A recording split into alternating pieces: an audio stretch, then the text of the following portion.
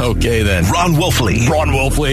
What is up? Witchbuster extraordinaire. Love that guy. Luke Lipinski. He sounds pretty good. He sounds pretty articulate. Wolf and Luke. 98.7 FM, Arizona's sports station. Live from the Auction Community Studios on this football Friday morning. It is the Wolf and Luke show on the, I guess it's not really the eve of a game against the Rams, but almost. It's the Friday heading into the weekend. Wolf, how you doing? I'm doing great, Luke. Everything in good time, man. Everything in good time. You've got to let it ease. You can't get too high. You can't get too jacked up on a Friday when you know you're not going to play until Sunday, Luke. You've got to pace yourself, man. I don't feel like pacing myself today. I feel like I'm ready for this game to start in like 10 minutes. Yeah, you're ready to brawl. You've kind of had an attitude this morning. What's going on? You okay, man? You want to talk about it? I want to talk about football. I'm ready to fight. How about a little Limp Biscuit right now? Would you like that? Well, I've already listened once today. I can't even believe you did that, right? I mean, they've got a couple of songs that I'll promise you right now, Basinonians. It's, if you ever find yourself with eye black on and there's a mouth guard in your mouth. Where's your mouth guard? You might want to go ahead and actually where is your mouth guard? A little limpy. Put your mouth guard in. You know what I did? I tried to boil it. I had purchased a no-boil mouth guard. Oh. You broke the mouth guard already? Are you kidding me? Right. Will you tell somebody you don't have to boil these things? You had to, the only mouth guard that is worth wearing is a mouth guard you have to boil. I'm assuming never forget that. The person you bought it from was also wearing a mouth guard, so maybe they told you and you just couldn't understand them. Yeah, well, that might be the case right there, honestly. But on Limp Bizkit, that's pretty good tunnel time music right there. Yeah, that's true. You'll brawl. Trust me on that one. Get you ready to brawl. You're not going to come out of it calmer. All right, just settle down. Make sure you have Just one of those days where you don't want to Okay, take it easy. Everybody sucks. All right, watch it. It's edited. It's clean. Relatively clean. For Fred Durst, that's clean. That's as clean as Still a it little gets. nervous playing it, but it is clean. Yeah, it is. It does make you a little nervous right there. I'm not a profane man, Basinonians. I am not. But I will tell you, that song does make you want to brawl. Yeah, no, it's just, No doubt. It doesn't make you want to just calmly sit and speak. Okay, You want to fight.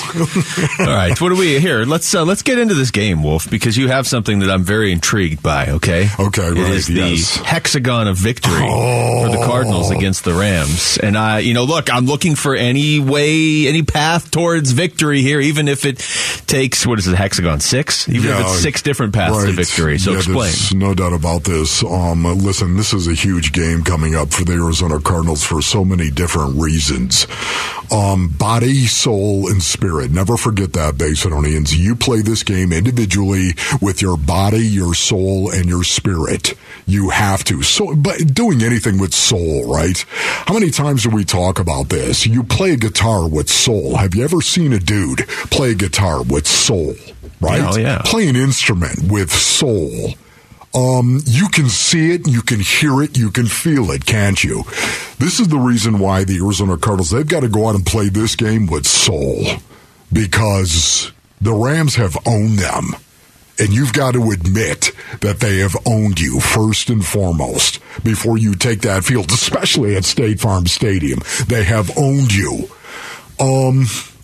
The hexagon of victory, what is it?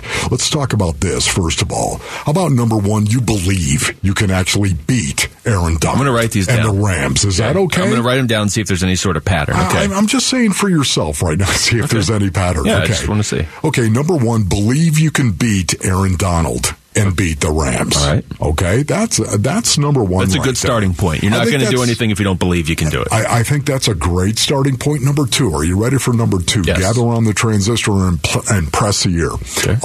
Block Aaron Donald. Okay. That's number two. Block Aaron Donald. I feel like one is easier than two. Okay. It doesn't matter if you're running the ball. It doesn't matter if you're throwing the ball. You've got to block Aaron Donald. Okay. Number three. Are you ready for this? Mm-hmm. The hexagon of victory again for the Arizona Cardinals. Number three. Stay balanced by running the ball at Aaron Donald. Okay. Stay balanced. Run the ball. Be balanced offensively. That means, of course, you don't get down 20-0. Now, I was really impressed to see Cliff Kingsbury stay with the run in the second half after they did get down 20-0. But you don't want to do it against the Rams. You don't. So you stay balanced, and then you run the ball at Aaron Donald. You know, there was a play, as a matter of fact, the Arizona Cardinals were running against the Raiders, and I saw it a couple of times, even in the second half. It was called 22 and 23 double. It basically is the power without the pull. They ran it out of 12 personnel, right? 12 personnel, one back, two tight ends. A.J. Green, who's a big wide receiver as well, he came down. That's what Larry Fitzgerald used to do as well. He would come down and block, and David Johnson used to bounce that to the outside an awful lot. It's called 22 and 23 double. It is the power without the pull. I saw the Arizona Cardinals do it. I'd love to see them do it again with a double team. There are two double teams. On the two down defensive tackles, there are two double teams, and you're trying to blow somebody off the ball. It is a physical, in-your-face, aggressive play. Run that play at Aaron Donald. Run that play. Symbolically and literally. Here, I have somebody that backed you up, too. We had A.Q. Shipley on earlier this week, and as far as running the ball at Aaron Donald, this is how he felt. Great at him. I try and get as many double teams as I could on him all day long, and from that point forward, then, you know, maybe he doesn't rush a passer as hard after taking, 5 deuce blocks with DJ Humphries clipping his hip. You know what I mean? Okay, so we know A.Q. signs off on number 3. All right? Run it right at Aaron Donald. Are you kidding me? That's number 3. Okay. Number 4, get the ball out quickly to slow Aaron Donald down. Number 4, the hexagon of victory. Get the ball out quickly to slow Aaron Donald down. 1, 2, 3, boom! Throw the ball. Snap the ball, make the read, get it out quickly. How about a wide receiver screen? Wait a minute, that could be number 5. As a matter of fact, let's look at number 5. I am noticing a pattern, I think, but go ahead. Stay out of third and obvious pass situations so you can avoid sacks and pressures from Aaron Donald. First of all, this is crazy that as you're speaking, Fred Durst is backing you up. So you're saying keep rolling on offense. Exactly. That's what you're saying. I'm just telling you right now, stay out of third and obvious pass situations. If that means you've got to run it twice and jam it in there and you gain 7 yards and 2 carries and it's 3rd and 3, great. Because now all of a sudden you can run a quick little something to get the ball out. Third and obvious, which is 3rd and 8 plus, that is what you want to avoid at all cost, like the plague. Okay? Number 6, are you ready for this? The hexagon of victory.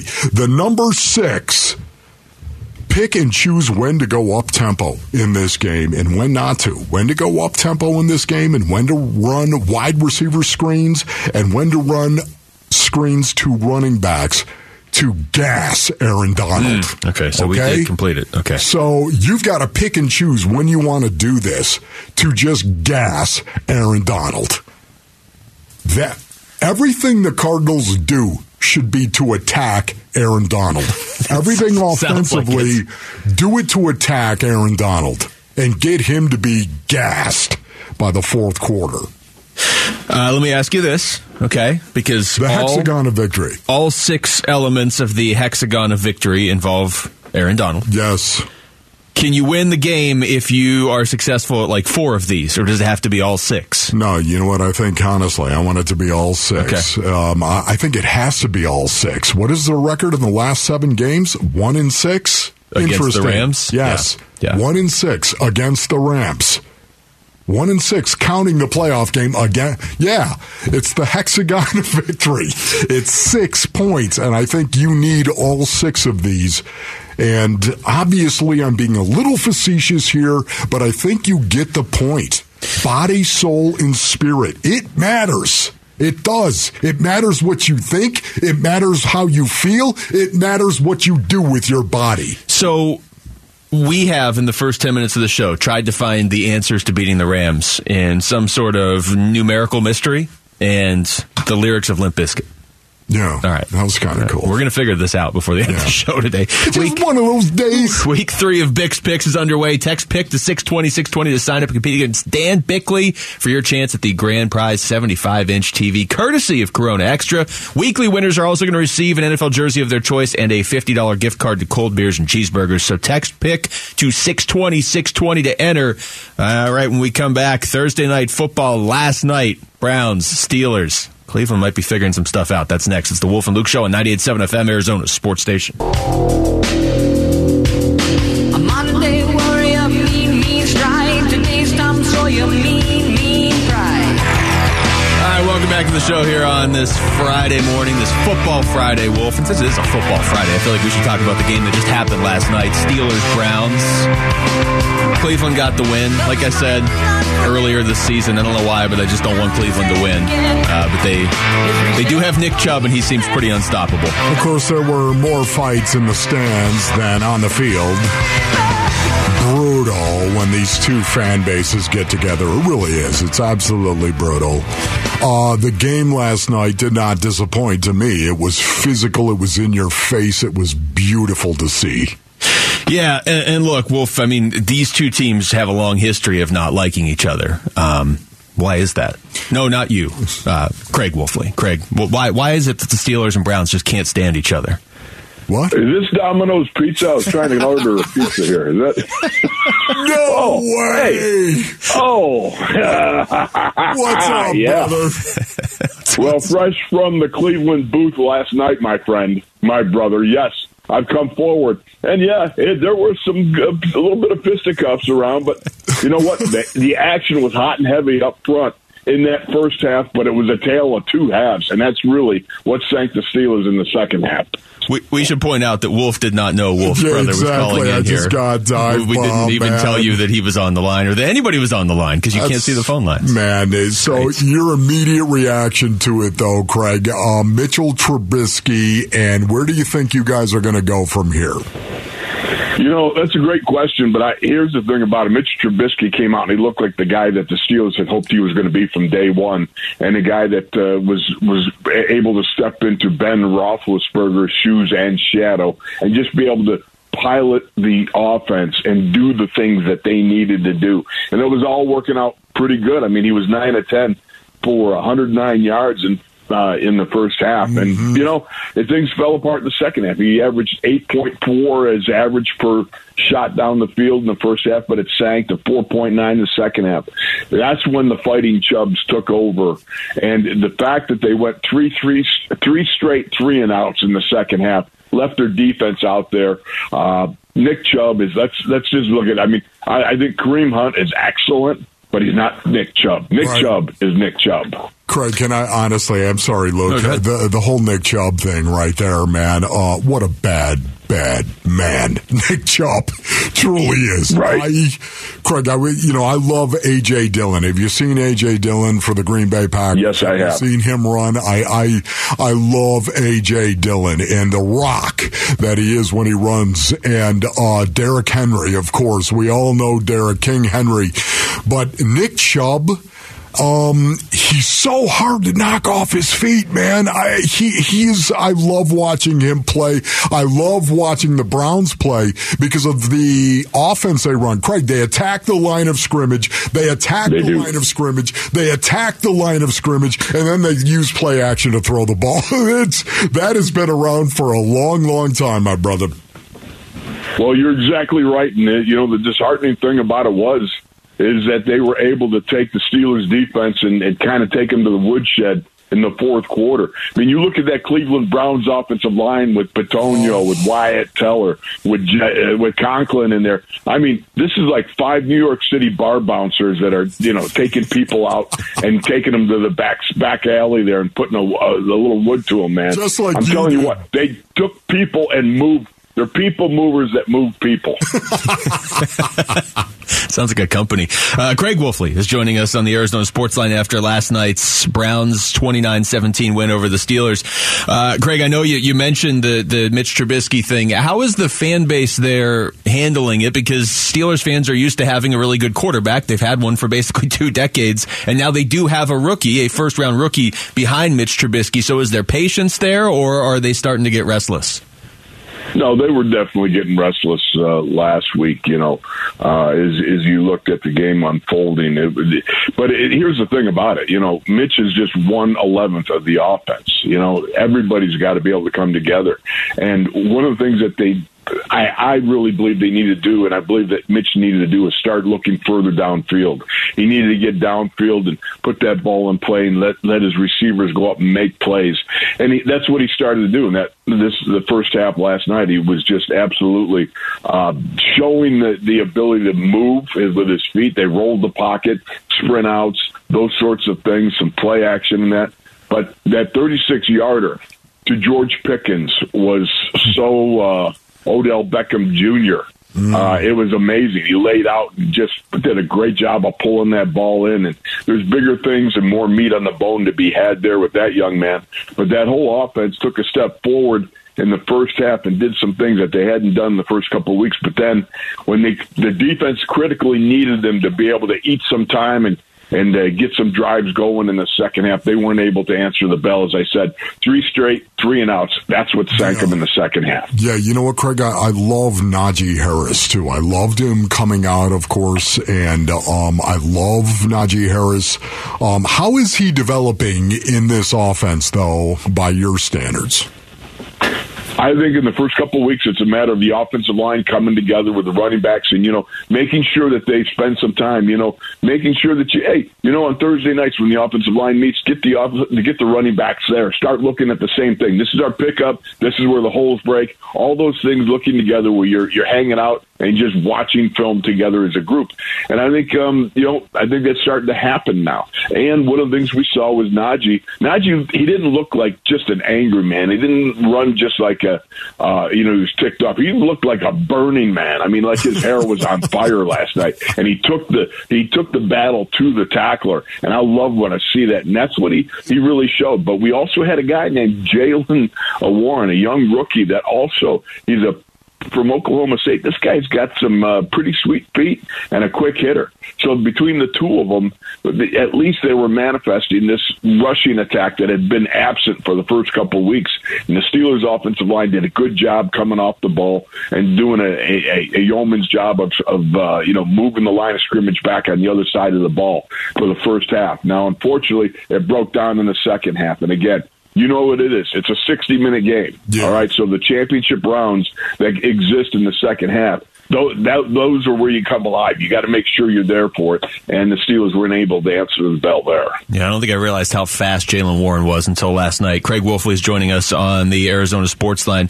All right, Craig, the problem we're all dealing with here is how exactly do you stop Aaron Donald? If you were blocking against Aaron Donald, what would your plan be?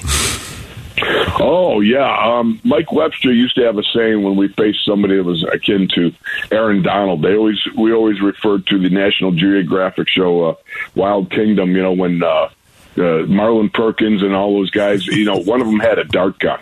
You get in a pile with a guy, he's getting a little out of control and killing everybody. Got to pull the dart out and dart him.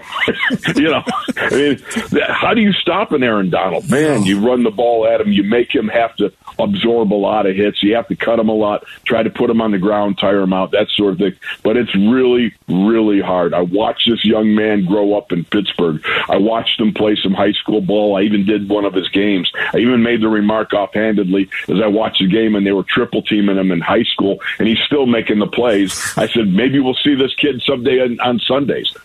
Little did I know that I would be a soothsayer right there. But the young man is just really, he's special. There is something about him that just it's hard to measure. All right, so Craig, what are you doing this weekend, man? Okay, you know what I mean? Let's wrap this thing up. Where are you going? You got a little mini holiday here because of the mini bye because you played last night? What are you doing? You know, I'm waiting on what we're doing coming down from my queen. You know what I mean? I'm a smart man. You know what I mean? We'll wait until the missus comes up with what we're doing. Hey, you tell Faith hi and I love her, okay, brother?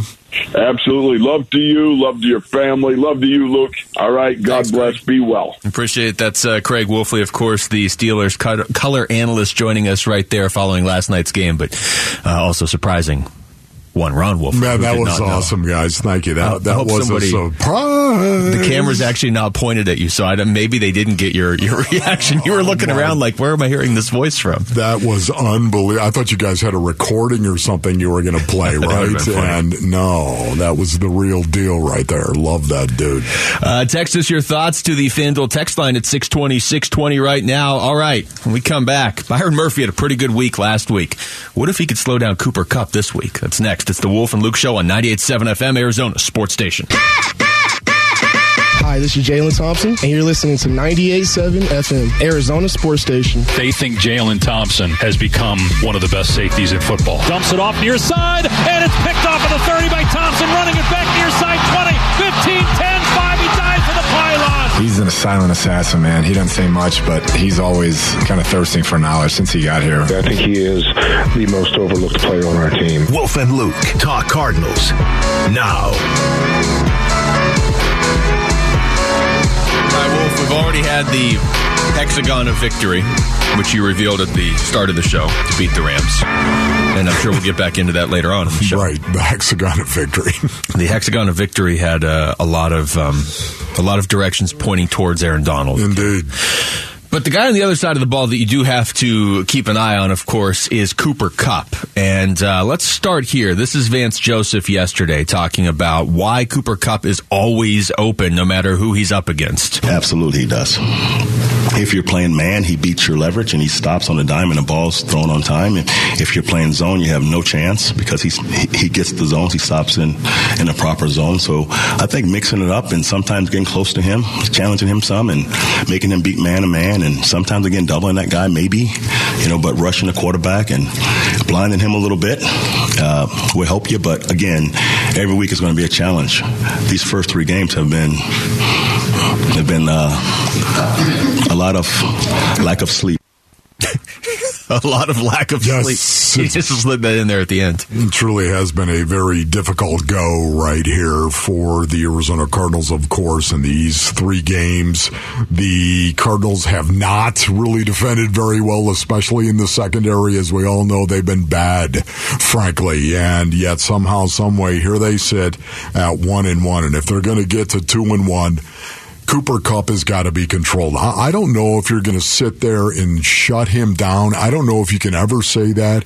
Even if you had 2 guys assigned to him on every play, it's still about controlling Cooper Kupp and not just shutting him down. And the reason why I say that, Luke, is because Davante Adams is one thing for Byron Murphy to walk up over and to be able to shut down like a true shutdown corner. Yeah. Cooper Kupp, he runs so many short and intermediate routes, and he runs them as well as he's going to get. Yeah. He's going to get catches. He's going to get targeted, and he's going to get catches. Davante Adams is more of a intermediate to over-the-top guy. Kupp, to that end, has 24 catches already through 2 games, Wolf. I mean, that is a pace that's up around 200 for the season, the way he is he's running out there. And they lost the first game. In the first game against the Bills, they got run right off the field. Cooper Kupp still had a monster game, and then he was good again last week against the Falcons. 24 catches, 236 yards, 3 scores already for Cooper Kupp. And yeah, if you watch the Rams, it's not just, okay, he's open for a split second and Matthew Stafford hits him. He's always open. Now, I will say, as much as I feel like Stafford, to a certain extent, is a little bit overrated, Cooper Kupp was really good before Stafford got there, but Stafford arriving helped push Kupp to, elite. I mean, the best player, best receiver in the NFL, with all due respect to Justin Jefferson. But you mentioned Byron Murphy, Wolf, and do I expect him to shut down Kupp? No. But if he can slow down Cooper Kupp after what he did against Davante Adams, I think we're going to feel pretty good about one part of that Cardinals cornerback room. About as good as you could feel, honestly, if he can go out there and slow down Cooper Kupp. There weren't a lot of people that actually were talking about Byron Murphy being a shutdown guy, a true CB1, so to speak, right? I mean, who was talking about that coming into this season? Nobody was. You and I know last year, of course, through the first 11, 12, how many times have we said that? for the first 11 or 12 games, I mean, Byron Murphy was playing fantastic. He was doing so well. He was one of the most improved guys. He was your most improved guy. It was him. For me, it was Isaiah Simmons for the first 12 games. Those guys right there. And, and then he trailed off at the end of the year. And I think Byron Murphy would tell you that himself. He's got the talent, obviously. He just shut down Devontae Adams. 2 catches for 12 yards. Now, one of them was a touchdown, but that was a gimme touchdown for the most part. It wasn't on Byron Murphy. You can't cover really from that position. Exactly. But, man, Byron Murphy, can you imagine if he does step up to be a CB1? Truly be that guy, a shutdown corner? Man, surprise! And that would be a great surprise for the Cardinals. That would change a lot of stuff for the Cardinals, because then in your secondary you would have Budda Baker, Jalen Thompson at safety, and then Byron Murphy and somebody at corner. But if he were a true shutdown corner, like if he could become something close to what Patrick Peterson was in Patrick Peterson's height, like if you had that, then you have something there in the secondary. Now, Byron Murphy spoke yesterday after practice, and obviously he was asked a lot about Cooper Kupp. First, about his confidence coming off that Raiders game. Same mentality, face him. You got to face him twice a year, so same mentality, going in the game confident and just go out there and stick to the game plan as well. And much like Vance Joseph, he got asked what makes Cooper Kupp so good. I just think he's a different type of receiver. He knows how to get open. He knows how to read defenses. With his zone coverage, he knows how to sit down with his man. He knows. I feel like him and his quarterback got a great connection on, seeing that type of stuff. So I think he just overall is a decent player at everything he does. Yeah, I would agree with that. When you watch Cooper Kupp run, first of all, he's got a little herk to him. He's a little herky-jerky. Have you noticed? I mean, when he runs, it's not like he's really smooth. He's unconventional almost, but that probably makes it tougher to cover. That's exactly where I was going with that, Luke. You're right. He's not a glider. He's not smooth to me. He's got a little herky, just a little herky-jerky in the shoulders, and I think that actually helps him run the precise routes that he does. And because of that, he's so intelligent, he's so smart, and that herk and that jerk that goes with that intelligence, it makes him almost unguardable. Seriously. It's a very, very difficult proposition. And guess what? It's not just the Arizona Cardinals that have struggled with Cooper Kupp. It's every team in the league. His numbers, last year, he got as close as a wide receiver is ever going to get, I think, to getting MVP consideration. He had 1,947 receiving yards last year. That's not counting the playoffs, where he raised his average in the playoffs all the way to the Super Bowl. How about this, though, Wolf? He's a third-rounder out of Eastern Washington. Last week we were talking about Max Crosby, a fourth-rounder out of Eastern Michigan. How about finding some of these? We're talking about Kupp is the best receiver in football. He's certainly... I think you have to say he's the best receiver after what he did last year. But either way, if you think it's Justin Jefferson or Tyreek Hill, he's one of the top 2 or 3. Devontae Adams, whatever. And Max Crosby's one of the better edge rushers in football too. And they're talking about late picks in the draft. Yeah, and again, Cooper Kupp is so critical to what the Los Angeles Rams do, because right now their rushing attack is brutal. It is number 31 in rushing yards per game, number 32 in rushing yards per play. Doesn't add up. So you put those two together right there, they're not running the ball effectively, and it's because of their offensive line base underneath. It's not their scheme. It certainly is not their running backs. You look at Darrell Henderson. I love Darrell Henderson. I love Cam Akers. Those two guys right there. It's not them. They're just not getting a lot of room to actually run. It's the offensive line, man, that really has made it difficult for the Rams to move the ball and score like they did at the end of last year. Much like you said going into the Chiefs game, and unfortunately it didn't work there. But if the Rams are not able to run the football right now, this is not the week to let them get going because Darrell Henderson and Cam Akers are both relatively young in the league, but they have both had pretty good games in this league already too. So not this season, but you don't want to let them start going this season, this week against you, of course. We come back. Which games are we going to have our eyes on this weekend around the National Football League? We're going to tell you with our NFL 5-star games next. It's the Wolf and Luke Show on 98.7 FM, Arizona Sports Station. 5-star games.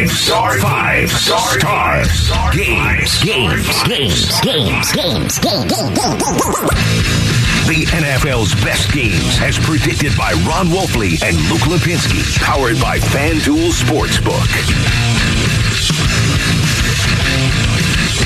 All right, Wolf, it is Friday. It is 10:45. It is time for 5-star games. And there's a lot of games this weekend I like, just as far as like the matchups and some evenly matched games, or, you know, some games where one team has become pretty interesting and the other one is maybe a little bit more of a known, but I want to see how they actually face off against each other.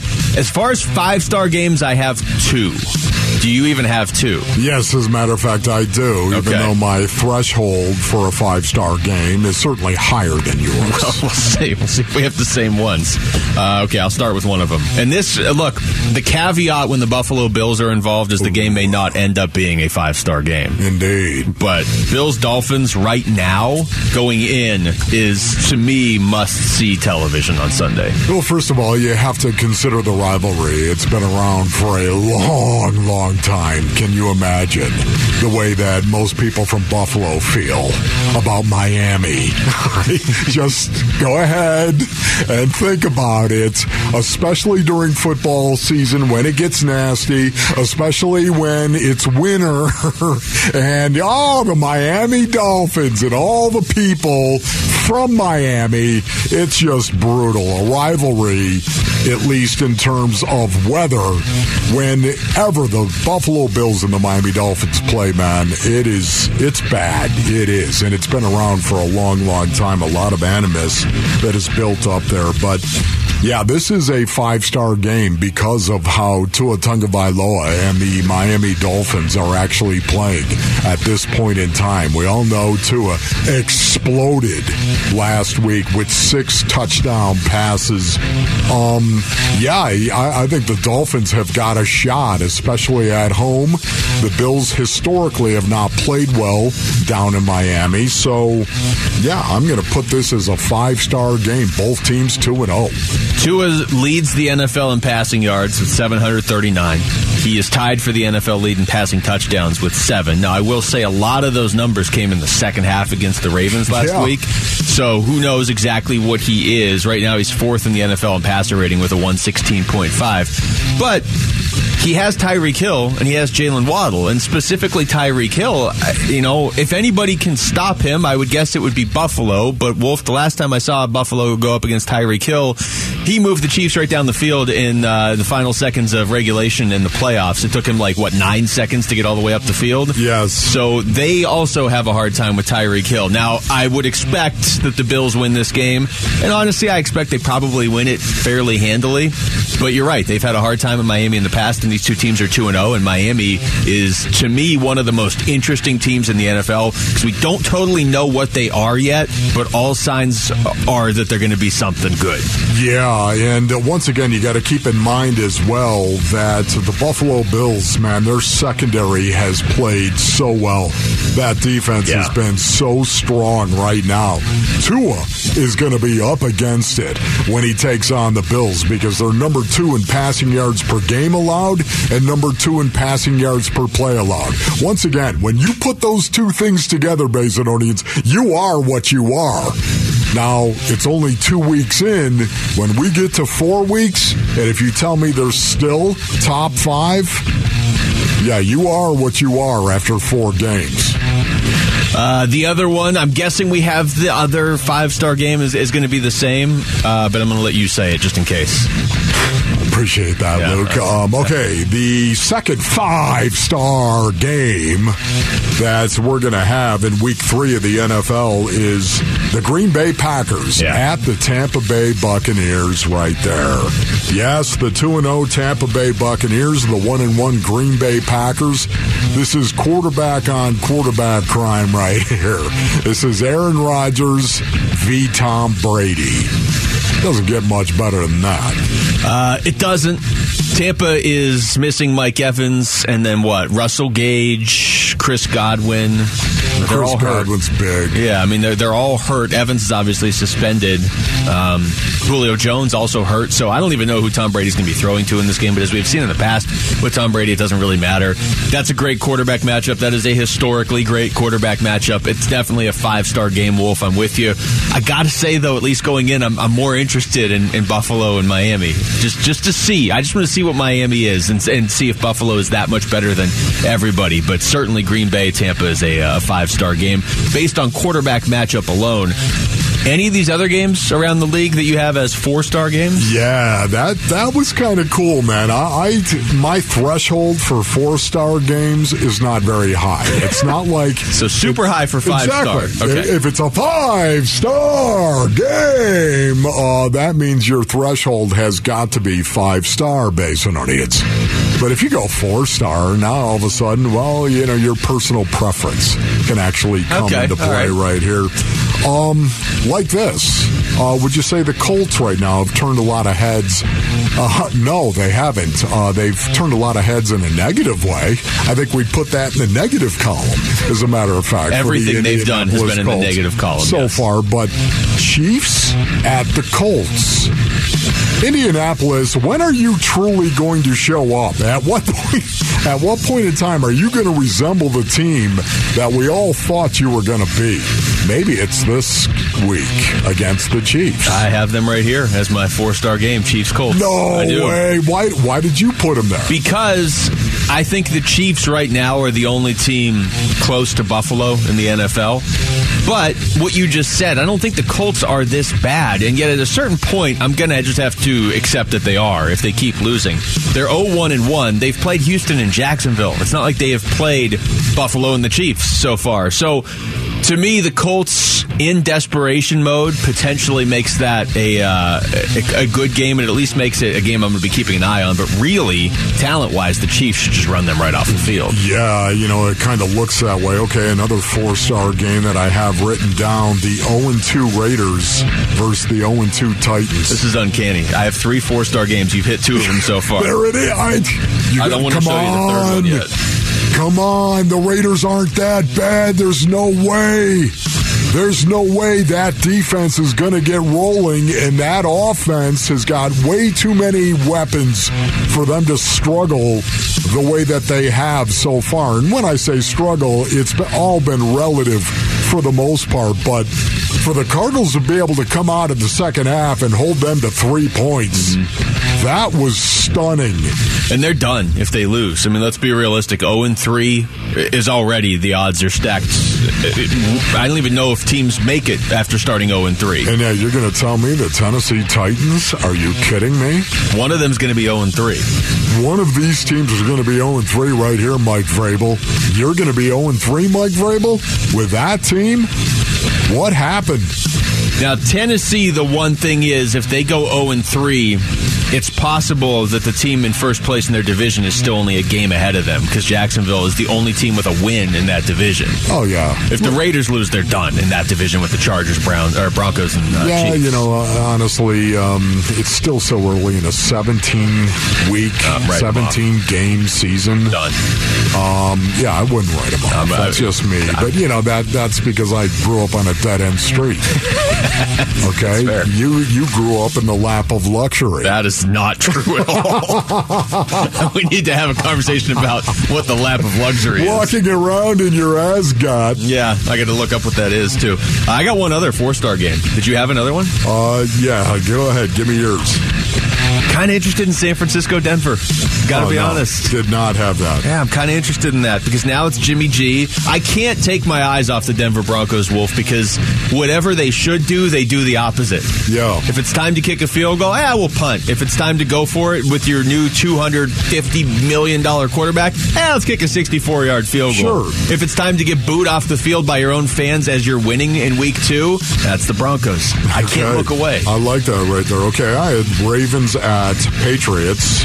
Both teams 1-1 right there. And I had the Rams at the Cardinals. Now, once again, my standard is not as high for a 4-star, but let's face it, the last time these two teams played in the hyper-aggressive NFC West, it did not go well for the Arizona Cardinals. Now, all of a sudden, here they are hosting the defending Super Bowl champions. Could they get off to a 1-2 start if the Cardinals are able to beat them? Interesting. All right, well, what can we expect from the Rams on Sunday? We're going to go behind enemy lines next and ask Rams sideline analyst DeMarco Farr. It's the Wolf and Luke Show on 98.7 FM, Arizona Sports Station.